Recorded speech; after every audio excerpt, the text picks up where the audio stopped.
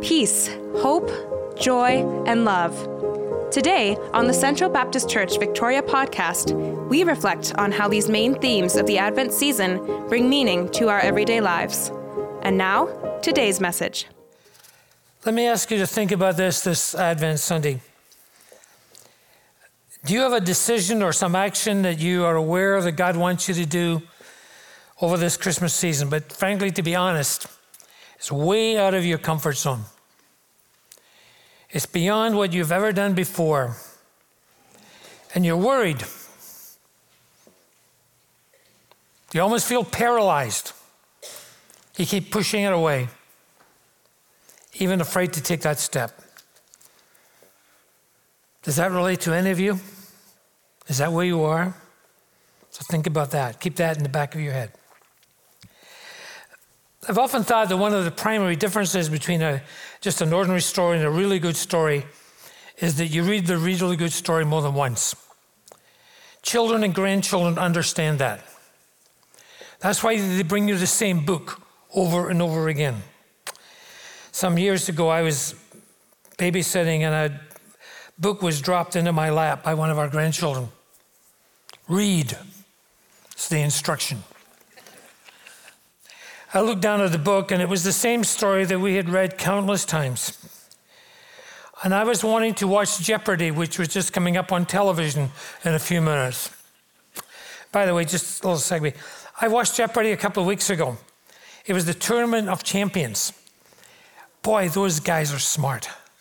They really are. And I got one question right in the whole night. The main category title was numbers, and all of the answers related to numbers.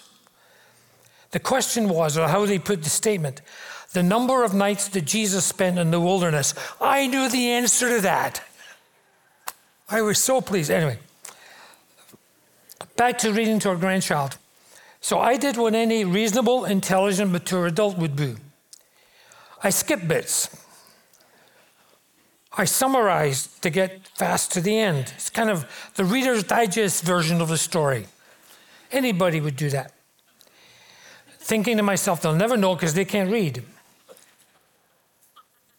And then this little cherubic face looked up at me. And I was very curtly told, Grandpa, you're not reading all the words. The Christmas story is one of the best stories ever written. Do you know that? We find it mostly in Matthew and Luke. And it did not begin once upon a time. It begins in the days of Caesar Augustus. That's the Bible's way of telling us that it is rooted in history. It's not rooted in our imagination. So I just will encourage you, read it again this Christmas season, the whole story. Read it as a family, read it to children and grandchildren, read it yourself. And please remember, you have got to read all the words. One of my favorite authors, I have several of her books, and I read it again and again. I shared this, who this person is with the young adults a couple of Sunday nights ago. She's a lady called Elizabeth O'Connor. Not very well known, but I love her way with words and her way with ideas. And in one of her books, she talks about how our lives are on two journeys. She says there's an outward journey. That's where we know the dates and the details of where we lived and the jobs we had and the name of the spouse that we're married and so on. And the outward journey is all of the physical details in life. But then Elizabeth O'Connor says thoughtfully, there's also an inward journey. That's the journey of the heart. It is the journey of our spirit. It's where we have traveled and where we are traveling in our inner life. Now, both journeys are important. They kind of dance with each other, as it were. Usually when we ask people about their lives, we're only asking about the outward journey. Tell me what you do. Tell me where you've come from. Because I think that's all we know really how to do. We also need to learn to ask them about their inward journey. When I talk with people about where they are in their relationship with God, I often use words like journey or words like pilgrimage. Those two words for me are really good words to describe the inward journey again. So this morning, I'd like you to take a few minutes and journey with me to Bethlehem with two people.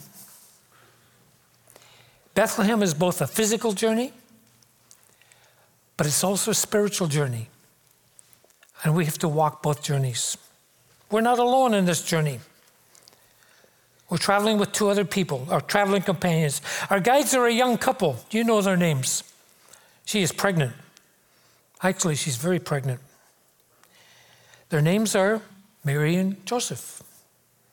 And although they're on the same physical journey, which means they're traveling together to the same place, the inward journey that each of them is on is different about what they've got to go through to get there. The outward journey takes them some 80 miles or so from their own hometown. And they go there because some Roman bureaucrat called Caesar Augustus has ordered a census. And so obviously you can't do it online 2,000 years ago. And instead of people coming to your home with a big notepad, you got to go back to your own hometown. It's the last thing they've wanted to think about, especially in Mary's condition. They don't have a choice. But remember, this journey is not only a physical journey, it's also an inward journey. Let me tell you about Mary. A little bit of our life. Like most girls in our village, she was engaged at an early age. And babies soon followed. It really was something of a disgrace to be left unmarried. She was engaged to someone that everyone said was a really nice young man.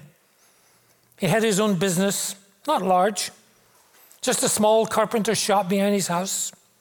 But he always paid his bills on time. He always did good work. He had a good reputation, and the furniture he made was sought after. Then one day, all of her life changed. And a different inward journey begins for her. An angel comes to her, and like most people, like most of us, she's never seen or experienced an angel before, and the angel's message is unbelievable. She is going to have a baby, and he would be the child of the Most High God. 1,000 questions and contradictions rise in her mind. That's not possible. She'd never had sex with Joseph or any man. She'd never seen a man naked. Well, she'd bathed her little brother, but that was different. He just was a little boy. So this news is unthinkable, unimaginable, unbelievable. But the angel says to her, "Don't be afraid, Mary. You have found favor with God.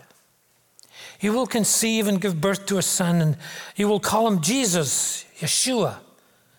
He will be great and called the Son of the Most High, and the Lord God will give him the throne of his father David, and he will reign over Jacob's descendants forever. His kingdom will never end." "How will this be?" Mary asked the angel. "Since I'm a virgin." But the angel goes on. "The Holy Spirit will come upon you, and you will bear the Son of God, and he will reign over the house of Jacob and his kingdom forever." The question still goes round and round in her head. How can this be? How can this be? And the angel eventually says, nothing is impossible with God. God was asking something unique from Mary, something that I think only a woman can fully understand, something that only a woman can offer. God was asking permission to use her body, to use her womb, that dark, intimate place that belonged only to her. God was asking permission to use her womb to be the human cradle that would carry the Son of God for 9 months and then push him out into the world. That's why John writes in his gospel, the Word became flesh. Can you imagine it without thinking? Her hand just drops to her tummy and she starts to rub it. She was starting to imagine what it would feel like as it started to swell and she would feel the baby move and turn inside her. Even though this conception was anything but normal. As Isaiah says, a virgin will bear a child. I think we need to assume that Mary had a normal pregnancy, 9 months. Perhaps there was also that bothering, fatiguing stage that many of you women would know of morning sickness. She felt her back become heavy and sore. As the months wore on, she couldn't bend down to untie her sandals. Life just became uncomfortable. The stories and the gossip about her strange pregnancy had long died down. People in the village had new things to gossip and tittle-tattle about. But there's no prenatal checkups. There's no clinics for expectant mothers. There's no Lamaze classes for couples to attend together to help with those breathing exercises. Remember going to those together? And then a nuisance of a command comes, a census. Who in their right mind would order a census? And you couldn't go anywhere. You got to go back to your own town. And so Joseph is commanded to go back to Bethlehem. Perhaps he tried to get some kind of exemption. After all, look at his wife's condition. There's no exceptions. Everybody has to go. There's a serious penalty if you ignored the order. So she's on this outward journey to Bethlehem. Her tummy getting a bit larger each day. Every bump in the road gets more painful. Each day she just feels more and more uncomfortable. It's about a 4-day trip under the best of travel conditions. And perhaps as the darkness just started to fall and the lights of Bethlehem are just in sight, Mary feels that first sharp pain. There'd been other pains she'd felt, but not like anything else. This was different from anything. She instinctively held her swollen tummy and took a deep breath as the first wave of sharp pain came, and she cried out, "Joseph, Joseph! We'll soon be there, Mary. Just hang on." He'd no idea that you can't tell a woman about to give birth to hang on. He's kind of in the race against the stork, as we would say, and he was losing because babies tend not to wait. Then there's the whole bit about no room in the inn and all that. You know that part of the story. Finally, when they get settled into whatever's left, the stable, that's all. A local woman is called for. She actually is the local midwife. She's delivered more babies in the town than anyone else. And every time a baby is due, she is called for. There's no doctor trained in obstetrics. No sterile delivery room. Somewhere in the midst of scratchy hay and the pungent smell of fresh manure, a baby is about to be born. And as things get closer and closer, Joseph, like every man, is ordered out of the room. Go, go. His presence would only be a nuisance. After all, he was a man. He would only get in the road and wouldn't have a clue about what to do. I remember when Harriet was in labor and delivery with our third child. We had 2 boys, and now another one's coming. I remember in the delivery room, a nurse said to me, "Mr. Cowan, if you start to feel uncomfortable," now I've been in hospital enough times to know what that means. It means you're either going to throw up or you're going to faint. One of those two. "Mr. Cowan, if you start to feel uncomfortable, please don't fall forward across your wife. But would you please fall backwards?" That really encourages you a whole bunch. And I will tell you, I did neither. I didn't throw up. I didn't faint. But in a little while, when the nurse handed me this squishy, red little bundle of life and said, "Here's your daughter," can I tell you, I just cried. I just cried. It was just so great. Babies have always arrived the same way, born in the midst of pain and mess and blood. And probably, I think we have to say, so was Jesus. Mary knew nothing of what lay ahead of her, what it would be like to raise this unique son. And in 30 years or so, she would find herself standing, weeping at the foot of the cross. She could not bear to look up at him anymore. Tears racked every inch of her body. Her pain was much greater than the pain of childbirth. She felt as though her entire life came to an end at that moment, and she did not think she would be able to go on living. She was at the beginning of another journey that would change her entire life. That's our story for another time. Let me go back to our question. I think each of us comes to moments like that. God asks something of us that's beyond our knowledge, beyond what is normal, something that will require more faith than we've ever known to trust in him. And we ask, how can this be? How can this work out? And we may not understand. We may not know how it all will work out. We cannot see the road ahead. All we're asked to do at that moment is to trust what God is asking us to do. Perhaps that's where you are in some way this Christmas season. But there's another person in this story, in this drama, to think about. I think often forgotten and often overlooked. It's Joseph.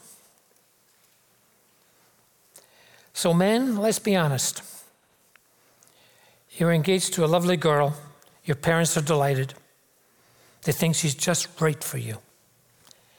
And in a way that cuts across all of the norms of our culture, and no matter what everyone else is doing and saying, you've never had sex with her.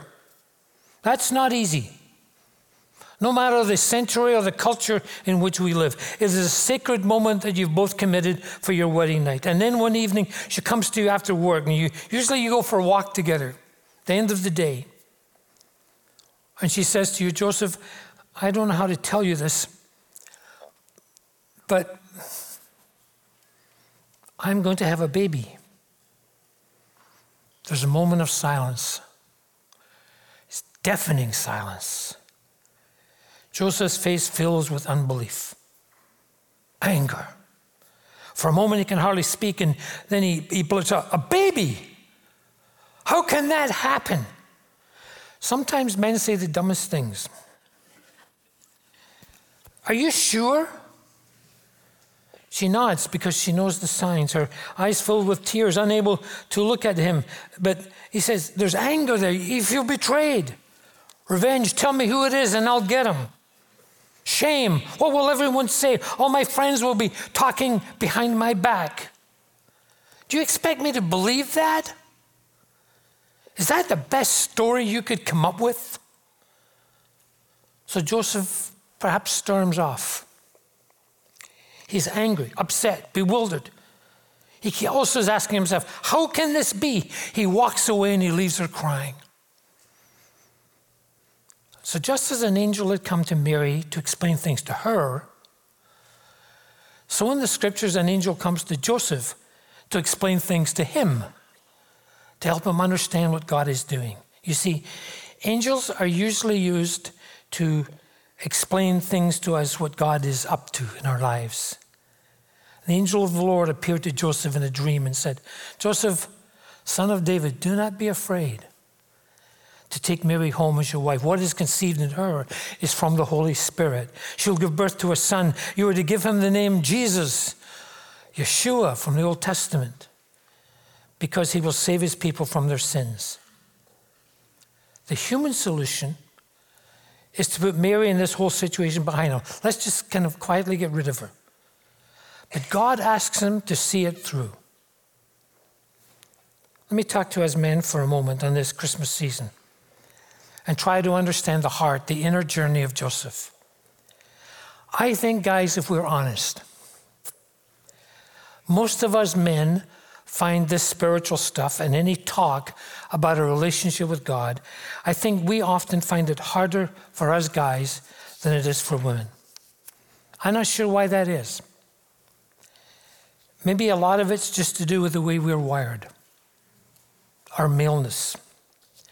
From a lot of years of being a pastor, women generally find it easier to relate to a spiritual dimension in their lives than most men seem to be able to do. As men, we think we have to be in control. We're the ones who are in charge. We know how to fix things. We've got tools in our garage that do that, or we think we do. We're the ones who are supposed to have all of the answers, or we think we do. And so when it comes to dealing with God and relating to God, we're generally slower, we're more unwilling, we're more hesitant than most women are. I've found that men often find it harder to be open to God. We find it harder to be vulnerable because we want to appear strong rather than weak. We want to appear in charge rather than helpless. And suddenly we find with God that we're not in charge. We don't have all the answers. In fact, we're helpless, and we don't like that. So the inward pilgrimage for men often takes a different route for us guys than it does for women. And one of the tight corners, I think, guys, that we have to get around in our journey with God is just our maleness. It is to surrender our desire for control. We need to be in charge. We need to have all the answers. You see, the Christmas story for men is also about some new thing that God may want to do in our lives. Even though we may not understand all that's taking place, we are also asking, how can this be? It's about being gentle rather than trying to appear tough. It's about being vulnerable than trying to appear as though we've somehow got it all together. And our journey with God takes us further when we realize that there's nothing unmanly, there's nothing unmasculine about God, allowing God to come before us and to direct our lives. So you see, in the Bethlehem journey, both Mary and Joseph actually discover the same thing in their lives. It's this. It's the willingness to allow God to speak to them about what He wants them to do, and the courage to allow Him to do it when we're faced with mystery. And we're both asking, how can this be? You see, in the final analysis, Mary and Joseph have to come to the same place of peace and trust. For Mary, it is the willingness to surrender her body. For Joseph, it's the willingness to surrender his male ego to God. And when they do this, now they're on the same inward journey. Peace has joined hands with them. Got that? Both of them have an angel to visit them and say, don't be afraid. And both of them come to peace, which is allowing God to take them on this inner journey that they've never been on before. The gift of God's peace sends fear scurrying away. It allows them to come to the peace that they'll need to face life. So let's go back to your question. What about you this Christmas? Is there some outer journey that God's calling you to take? Maybe a new job? Or a move? And you're having to move beyond your comfort zone, something new and risky. What if God and one of His angels came to you and said this Christmas season, don't be afraid. Don't be afraid. Is God wanting to make some journey, some change in you that involves your inner journey? Is He wanting you and asking you to move beyond what is safe and comfortable in your heart? And you're afraid. You've never taken this step before. And the message of Christmas to you is, don't be afraid. Because God's gift of peace means that we can step forward into some experience where we've never taken before. Peace is God's gift to dispel the fear that paralyzes you. It's to give you confidence, to encourage you to take the step, to put fear and hesitation aside, and holding on to the gift of peace, you can trust God. God's peace pushes worry back, away from us, so that we're not paralyzed and we can get on with the work. See, I really believe that work does not paralyze us. Work may be hard, but it's challenging. We can roll up our sleeves and we get into it. It is worry that paralyzes us. But peace stifles worry. God's gift of peace this Christmas season is not the invitation just to sit back and relax and eat more nuts or something. Rather, it is the encouragement that we can move forward into new, unfamiliar territory that God has ahead for us. And we do not need to be afraid. So this Christmas season, what does it mean if you could imagine that this morning that you come up and you light a candle of peace in your heart and in your life, and you go on the inward journey that God is calling you to. And don't worry, God has given you the gift of peace. Our Father, this morning, if we could imagine even for a moment what was going on inside the hearts of Mary and Joseph. Worry, questions, hesitation. And you realize that sometimes we're in exactly the same space. We meet this Christmas season. And an angel comes and says, don't worry. This is God at work. So, Father, whatever is asking us to step beyond our comfort zone this Christmas season, may we take that step boldly, with confidence, without fear, because this Christmas season, you've given to us the gift of peace on our way to Bethlehem. Thank you. May your peace descend upon us.